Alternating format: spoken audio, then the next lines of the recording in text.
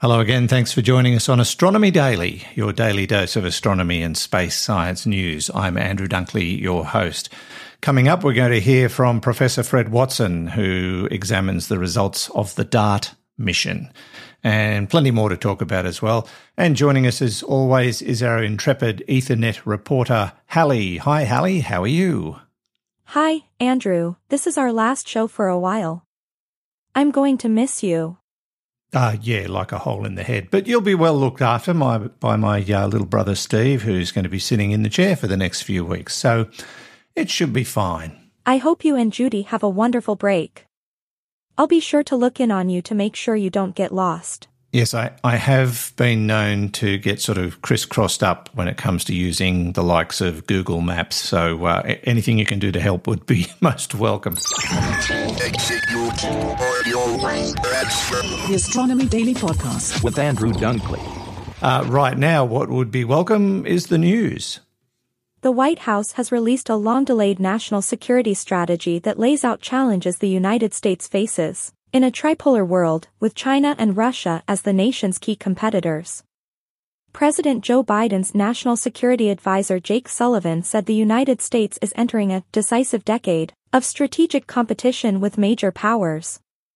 At the same time, the U.S. will need to work closely with allies to address transnational challenges like climate change, food insecurity, pandemics, terrorism, energy shortages, and inflation.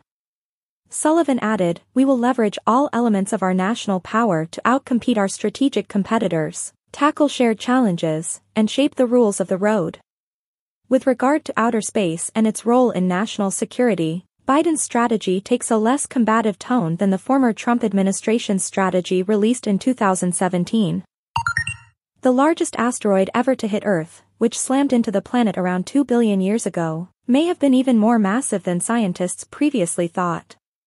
Based on the size of the Vredefort crater, the enormous impact scar left by the gargantuan space rock in what is now South Africa, researchers recently estimated that the epic impactor could have been around twice as wide as the asteroid that wiped out the dinosaurs. The Vredefort crater is about 99 miles or 159 kilometers in diameter, making it the biggest visible crater on Earth.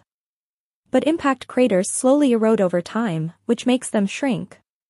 The most recent estimates suggest that the Vredefort crater was originally 155 to 174 miles, or 250 to 280 kilometers across when it was formed.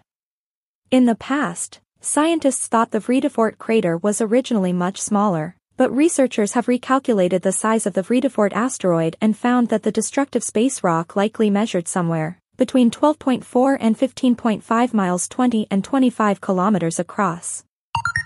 OneWeb is inviting individuals, companies and academic organizations to propose applications for the London-based company's low Earth orbit satellite constellation, through the Connectivity and Beyond Innovation Challenge, backed by the European Space Agency. OneWeb is looking for innovative thinkers to collaborate with the company to drive the future of not only communications, but any application that could be unlocked through the OneWeb constellation. Challenge winners, in both the industrial and academic researcher categories, will have opportunities to collaborate with OneWeb.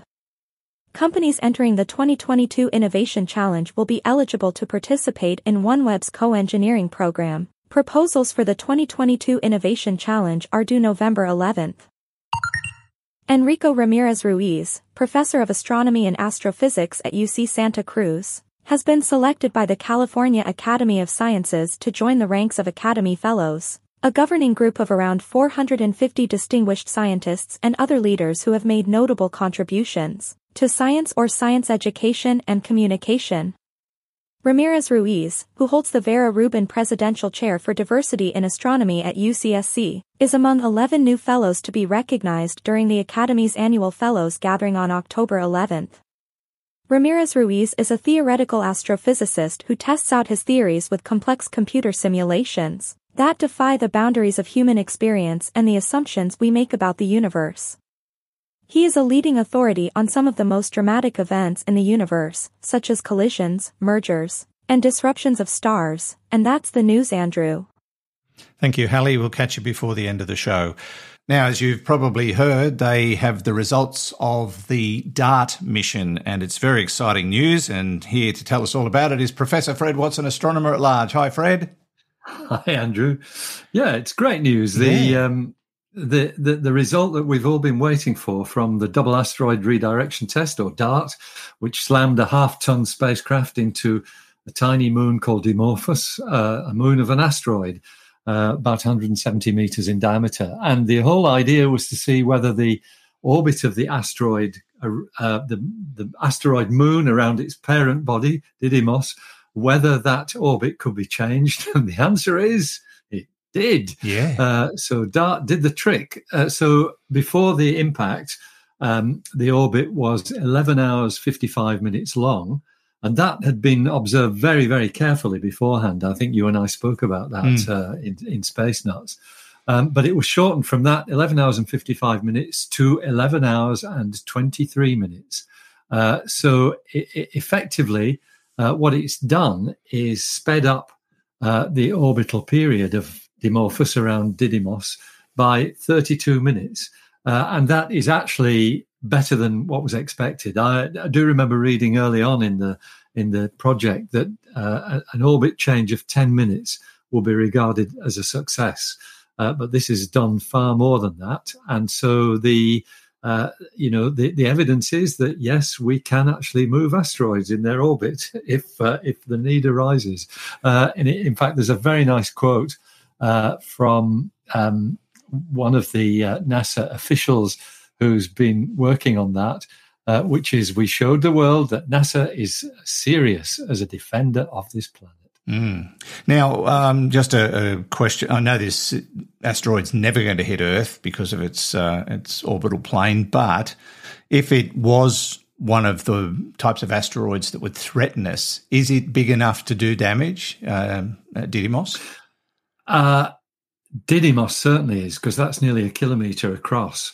But the one that was moved, Dimorphos, is 170 metres. And yes, it is big enough to do significant damage. That would cause, kind of probably statewide damage. It could devastate a city very easily. Wow. Didymos itself would be a much bigger thing. I think it's 750 metres or thereabouts in diameter. That would certainly cause consternation if an object that size was heading towards us. Fortunately, this one never is, because its orbit is really quite stable. It goes around the sun every 2.1 years. So we have proven the technology now exists to bump something out of the way should the need arise. Yes, as long as it was an asteroid like Dimorphos. Yeah. And asteroids come in many shapes and sizes. If it's bigger, we'd have to probably do multiple hits on it. Maybe so, or even maybe rethink the technology. But at least it's a first step, Andrew, in demonstrating that we can do something about this. Yeah, well, we've got to find something to replace Bruce Willis. He's not getting any younger. Exactly so. Indeed. All right, thank you, Fred. No worries, Andrew. Good to talk. Professor Fred Watson, astronomer at large, with some thoughts on that wonderful news about the success of the DART mission. Now, I got a question through our website recently about something we talked about, I guess a week or two ago. So let's have a listen to the question and I'll try and provide an answer. Hi, Andrew. I was just listening to the latest Astronomy Daily podcast, and in it you mentioned that new Earth-like planets have been found, and you mentioned that some of the planets might be even better for sustaining life, and that we've just adapted to our environment. I was wondering if you could talk a little bit more about what you mean by being better suited for life than what we have here. Thank you for your podcast. Bye. Okay, thanks for the question. Well, in terms of human beings, we are on the best planet capable of sustaining life as we know it and as we have adapted to it.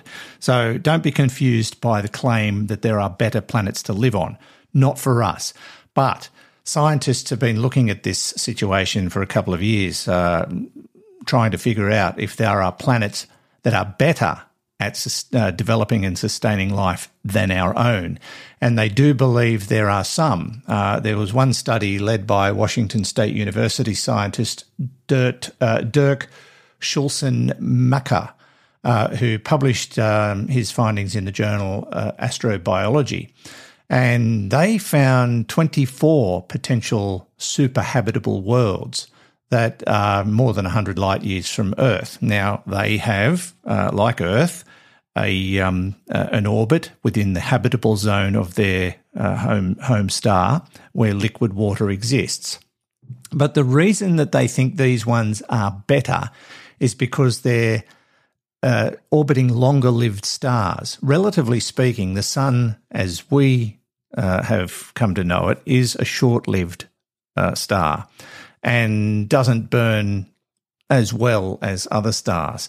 What they're basically suggesting is that planets, habitable planets that orbit stars that are longer-lived with different makeups, are capable of giving planets a longer period of time to develop as habitable worlds, and therefore could be better for the sustaining or the development and sustaining of life on those worlds. And those life forms would adapt to that particular world. We would do no good there. It would be no good for us. The researchers, in this case, selected planet-star systems with probable terrestrial planets orbiting within the host star's liquid habitable zone from the Kepler Object of Interest Exoplanet Archive of transiting exoplanets. So that's how they found them. But to cut a long story short, in addition to looking at systems with cooler G-stars, the researchers also looked at systems with K-dwarf stars, which are somewhat cooler, less massive and less luminous than our Sun. K-stars have the advantage of long lifespans of 20 to 70 billion years, which would allow orbiting planets to be older, as well as giving life more time to advance to the complexity currently found on Earth. We kind of have a live fast, die young scenario here. So in terms of sustainable life or better planets for life elsewhere, it's a slow burn approach that they deem to be better. Of course, water is the key to this kind of success, and that would apply just about everywhere. But these planets are being seen as more suited for the development and sustaining of life than Earth. Hope that answers your question. The Astronomy Daily Podcast with Andrew Dunkley. Now, one more quick story before we finish up today. SpaceX has announced a tourist mission to the moon that could help humanity extend its footprint far beyond Earth. The mission, which was revealed yesterday, is going to send wealthy entrepreneur Dennis Tito and his wife Akiko and 10 other people on a week-long journey around the moon aboard SpaceX huge Starship vehicle, which is still in development. Who those 10 passengers will be is unknown at the moment. Only the Titos have reserved their seats. The goal of SpaceX is to make humanity multiplanetary, although, as we previously mentioned, finding another planet like ours might be difficult. And part of how you do that is thinking through how do we make spaceflight really accessible to a group of people that haven't traditionally been able to take advantage of that opportunity. The mission is really notable, is a really notable step towards that, where instead of buying a whole mission, you can now buy a single seat. That's already a pretty big cost reduction for an individual person. Anyway, we'll see how they go. A trip around the moon sounds okay, but I'm not sure I'd want to go much further than Mars myself, and I just want to go and have a look and come back. That's just about it for me for today and for a few weeks. My little brother Steve will be looking after the show in my absence. He's a bit nervous, but he'll do a great job, and I think you'll absolutely adore his sense of humour. He's more wicked than I am, but he'll really enjoy himself. And Hallie, thanks to you. Enjoy your break from me and take care of my little brother, will you? I sure will. I think Hal has volunteered to babysit for a while too. No need for that. I'm sure Steve can handle himself. Anyway, Hallie, take care and we'll catch you in a few weeks. Bye. Take care. I will. And that's it for this edition of Astronomy Daily. My little brother will be back on deck with the next episode tomorrow. Until I get back, take care of yourself and don't forget to visit us online at spacenuts.io where you can catch the latest edition of Space Nuts and the back catalogue as well, and plenty more. And don't forget to leave your reviews for Space Nuts and Astronomy Daily through your preferred podcasting platform. Until next time, this has been Andrew Dunkley for Astronomy Daily. The Astronomy Daily Podcast with Andrew Dunkley.